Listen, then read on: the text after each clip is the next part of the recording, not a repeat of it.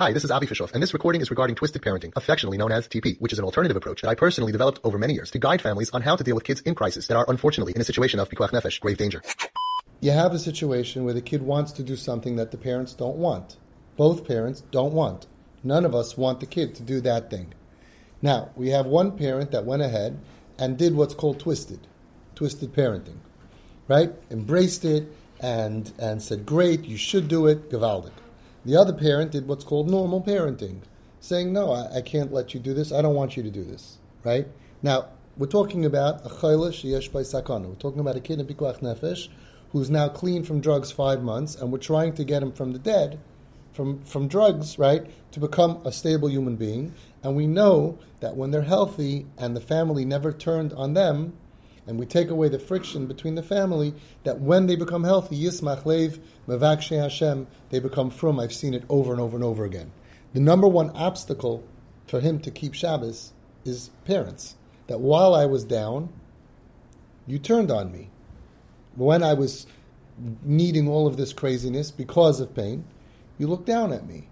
I never want to be a part of this. And you did it in the name of Hashem, Torah, Chasidus, Yeshiva, Mashkiach, neighbors, whatever it was. So to hell with all of you. And now I got me and my druggies and my on the street, and they're going to take care of me. The point is, it doesn't work. Now let's understand. Both parents, the normal and the twisted, both don't want this. Some people get confused that when I say embrace him and buy it for him, it's because I like it. I'm pro piercings and tattoos, or I'm pro.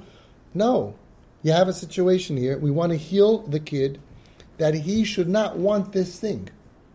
From all the kids from 5 years ago, 4 years ago, 3 years ago, if we did a survey, I really wonder, from all the piercings that they have, how many are left today? They're doing great, these kids. So it's a stage. I met a boy, and I saw him, he had an earring, and I said, oh, why'd you get an earring? He says, for the last year, it was in my head. I couldn't get rid of this feeling. I need to get an earring. I need to get an earring. Now, first of all, let's understand. Did any men in this room ever have that feeling? You know how different your child is from you? That they have this gnawing feeling, I got to get a piercing. You know how different their mindset is from you? And it won't go away. I never had that feeling. I had it once, but it was very short-lived. You know, once it was, then the next day I said, no, I don't want an earring. But to have it for a whole year, now that means that their mindset is totally different than us, number one.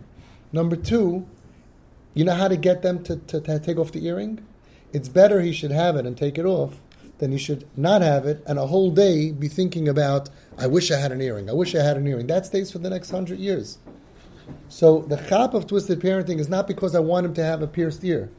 It's because you're dealing with a kid, you have to be real. You're not dealing with a regular kid. You're not dealing with a chinuch kid. You're dealing with a kid who anyway to your shchenim looks like a Meshuggah kid, who anyway to the family looks like an Osvar if he cut off his payas, he's not Hasidish. So what's the difference how Meshuggah he looks? Let's heal him. He was going to get a piercing. Now, when you told me the story that mommy said, great, go get a piercing, she's being twisted, and Tati said, no. I was thinking, what a waste of energy. Because there's no way that the story ends that he doesn't get it. So what do you accomplish? We have to be here, pikuach nefesh, we have to be practical. We don't want kids to die. We have to be practical. If you do something and the mahalach doesn't work, why do you keep doing it? Who's giving, sorry Tati, I'm going to be hard on you. Who's giving you an applause? You lost the battle. The kid has the earring, you accomplished nothing. If you don't accomplish, you're a loser. If you stopped him, okay, it's the wrong thing, it's not my mahalach, but okay, you gained something. The kid wanted an earring, you stopped him from getting an earring. Here, he got the earring anyway. Well, the kid's going to get it anyway. He got it anyway, which I was waiting for the end of the story. And that's why I tell you guys, go along with it. I'll tell you why now. Because when he does it as a rebel, and he does it against his father, you lose something else that you don't even know you're thinking about. You lose that all of a sudden he's going to smoke up, or he's going to meet a new friend, or he's going to. You're increasing rebelliousness, the poison inside of him. You're putting a poison mold, right? You're putting a mold inside of him that you're having rebellion. It grows like mold. You have to kill the rebellion. If you go for a year, 2, and he never was a rebel, then the rebellion is dead. Now you're dealing with a dysfunctional person, and they don't do anything lahachis, and they're not trying to get anybody. 3/4 of the problems are out the window to begin with. We don't need boot camps, we don't need psych wards, we don't need anything. So the trick, though, is don't poison him with the poison of rebelliousness. They're doing it, we believe, right? We know, not to be a rebel anyway. It's because of their pain. If he deducted his pain, deleted from his life, he'd be a regular Chassidish kid. He lost all of these things, and now he's doing this out of his pain, which means, number 1, you're going to lose anyway. Don't fight wars that you can't win. Only fight battles that you can win. Now, you lose anyway means that he feels like a rebel, so now he's back again infected. I have a friend that had Crohn's disease. Crohn's disease, I thought it's like Pesach Crohn. I thought you speak for an hour and then you wrap it up with a great story. But it turns out that it's an actual stomach problem, which I didn't know about. And he went and he did the diet. Okay, what's the diet? There's a special diet for people with Crohn's disease. For 2 years, he didn't have a morsel of wheat. Not even matzah on Pesach. Not a morsel of wheat. And what happens is, the disease in his body that lives off of wheat died. And now he could eat pizza and matzah and whatever he wants. Challah and everything, regular. Because he killed the disease. 2 years. 2 years, no rebellion. 2 years, you never yourself do something that's against authority, that's against parents. The rebellion is dead. You have to kill the rebellion. If you kill the rebellion, you save your kid's life. Be'ezras Hashem. That's number 1. But number 2, when mommy went ahead, and again, we knew he's going to do it anyway, so mommy, instead of fighting it, said, yeah, you should get it. So now you accomplish something, nothing to do with this story. Nothing to do with this piercing, this mishigas. You accomplish something else. You accomplish for tomorrow. You accomplish for the next mishigas, that he feels close to mommy.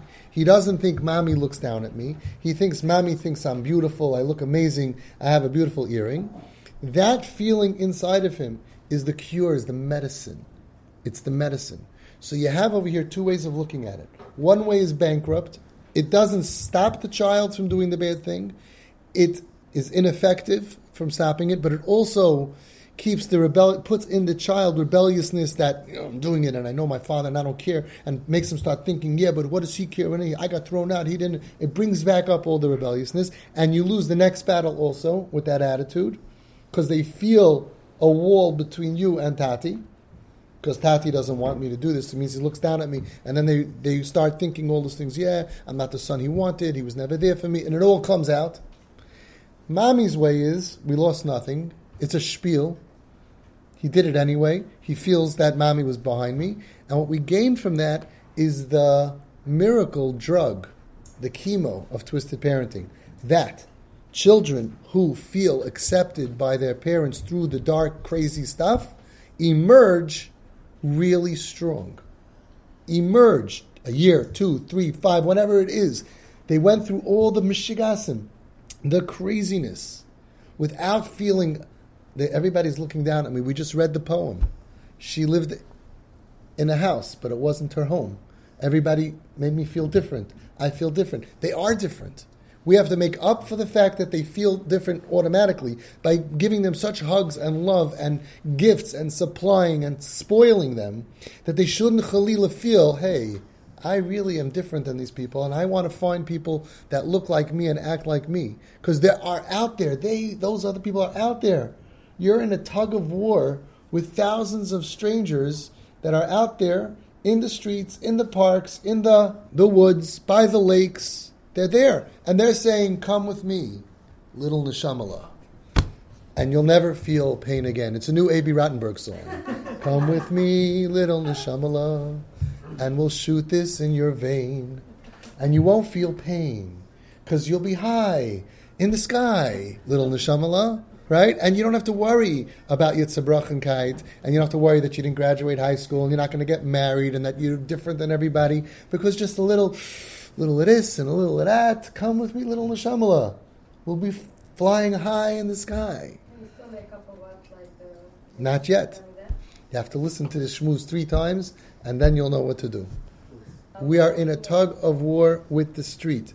The tikkun, according to me, which if you're here and you drove so far, maybe you trust in me, what I have seen works, whatever the detail is. Again, it's not about their particular story. It's the detail, is to embrace it and supply it, and then you kill it. When Reb Chaim Cohn, the brilliant Rav of Ger, Shtibel, and Flatbush, was here, he said that every medicine, penicillin, is killing the disease with the disease itself. And we discussed it, right? And the Ramban, someone sent me a Ramban that talks about that also. And that's what we're doing. We're killing this disease with the disease itself. In your particular case, I'll just tell you a Ma'aseh Shahaya. A family, one of the first families that came here, their son was in Eretz Yisrael, and when they came off the plane to go visit him in Tzfat with his ponytail and whatever, Vayavai, he had an earring. So first the mother was really, it's a brachen, it's before TP, it's before groups. I met them just privately a little bit, and she knew what to do. She told her son the next day, let's go shopping, I want to get you a Shabbos earring. Now it sounds insane, but let's understand. Women who wear earrings have Shabbos earrings, right? So if this boy is so broken that he wants to wear an earring, why shouldn't he have a Shabbos earring? So the kid looks at his mother like, really? Shabbos earring? Yeah, you need to have if you're wearing it already, Shabbos earring. They went shopping in Meir Sha'arim. Okay? Can you imagine they're walking in, right, to the jewelry, to the earrings, and saying, hi, where's the men's department, please? We don't have a men's department.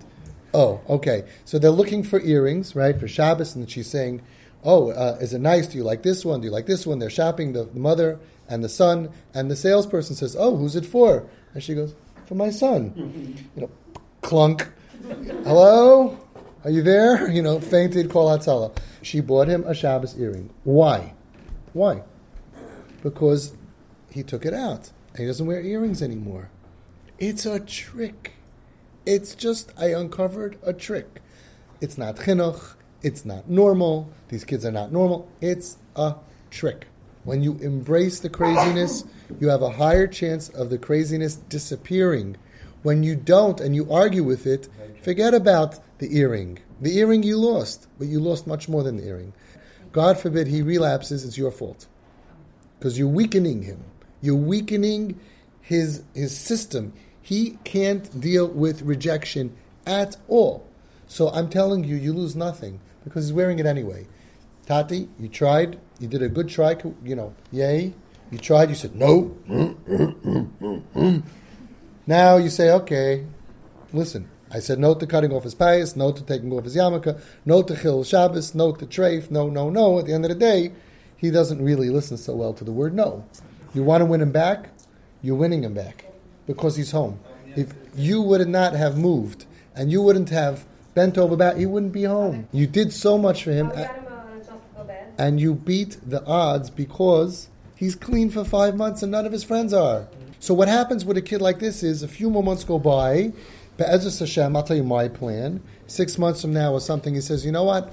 I want to go to Eretz Yisrael to yeshiva. And you're going to be like, where did that come from? Happens all the time. So you have to get to the promised land. You got to get to the end zone. You can't drop the ball on my patient, treating him with ways that are against what I'm telling you. Everybody, we're all normal. We all want to make mistakes. But at the end of the day, this is my patient. I take it very personally. Don't mess around with my patient. If you come here, you don't do anything to this kid without my approval. That's what you signed up for. I'm taking a chayes to help you as much as I possibly can. The next thing that happens, don't say yes, don't say no. Avi, we need to speak to you. Avi, we need to speak to you. Look in the book, find somebody, call a black belt, reach out. Don't make mistakes, because chas v'shulam, he relapses. You're going to be upset. Avi, I don't know, we did twisted parenting. No, you didn't do twisted parenting. Because when your kid did something, you could have embraced it, bought it for him, and he would be walking around now with an earring, and everyone would say, whoa, cool, dude, you got an earring, who got a few? my tati. You killed the rebellion. If your tati gets your piercing and it's the first picture on Facebook, and everybody comments, and everybody knows, right? And if you find, who got it for you? Tati got it for me. Okay, kids get thrown out of home. When you do that, you get thrown out of the street. You get thrown into home. So get off the street.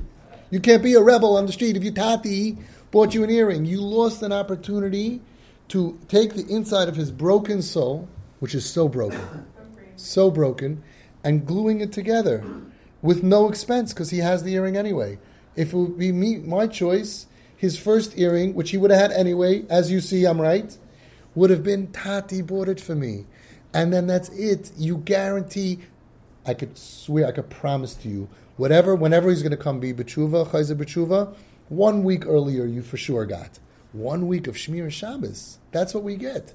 I'm telling you, this is a process that we've seen. But he'll come back 1 week earlier because he did the right thing. Now, we didn't get the win the battle because he did that thing, or whatever the thing is. We lost that. He feels that he's a letdown and disappointment to you because that's obvious. And we lost the opportunity. That's the real loss of letting this kid go out there to the street, be the next level of craziness.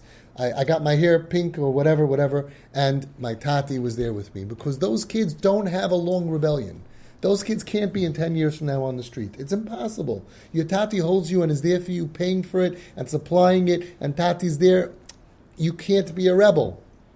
And that's the job of a parent with a child who's in this group. This is Avi Fishoff, and I can be reached at twistedparenting@aol.com.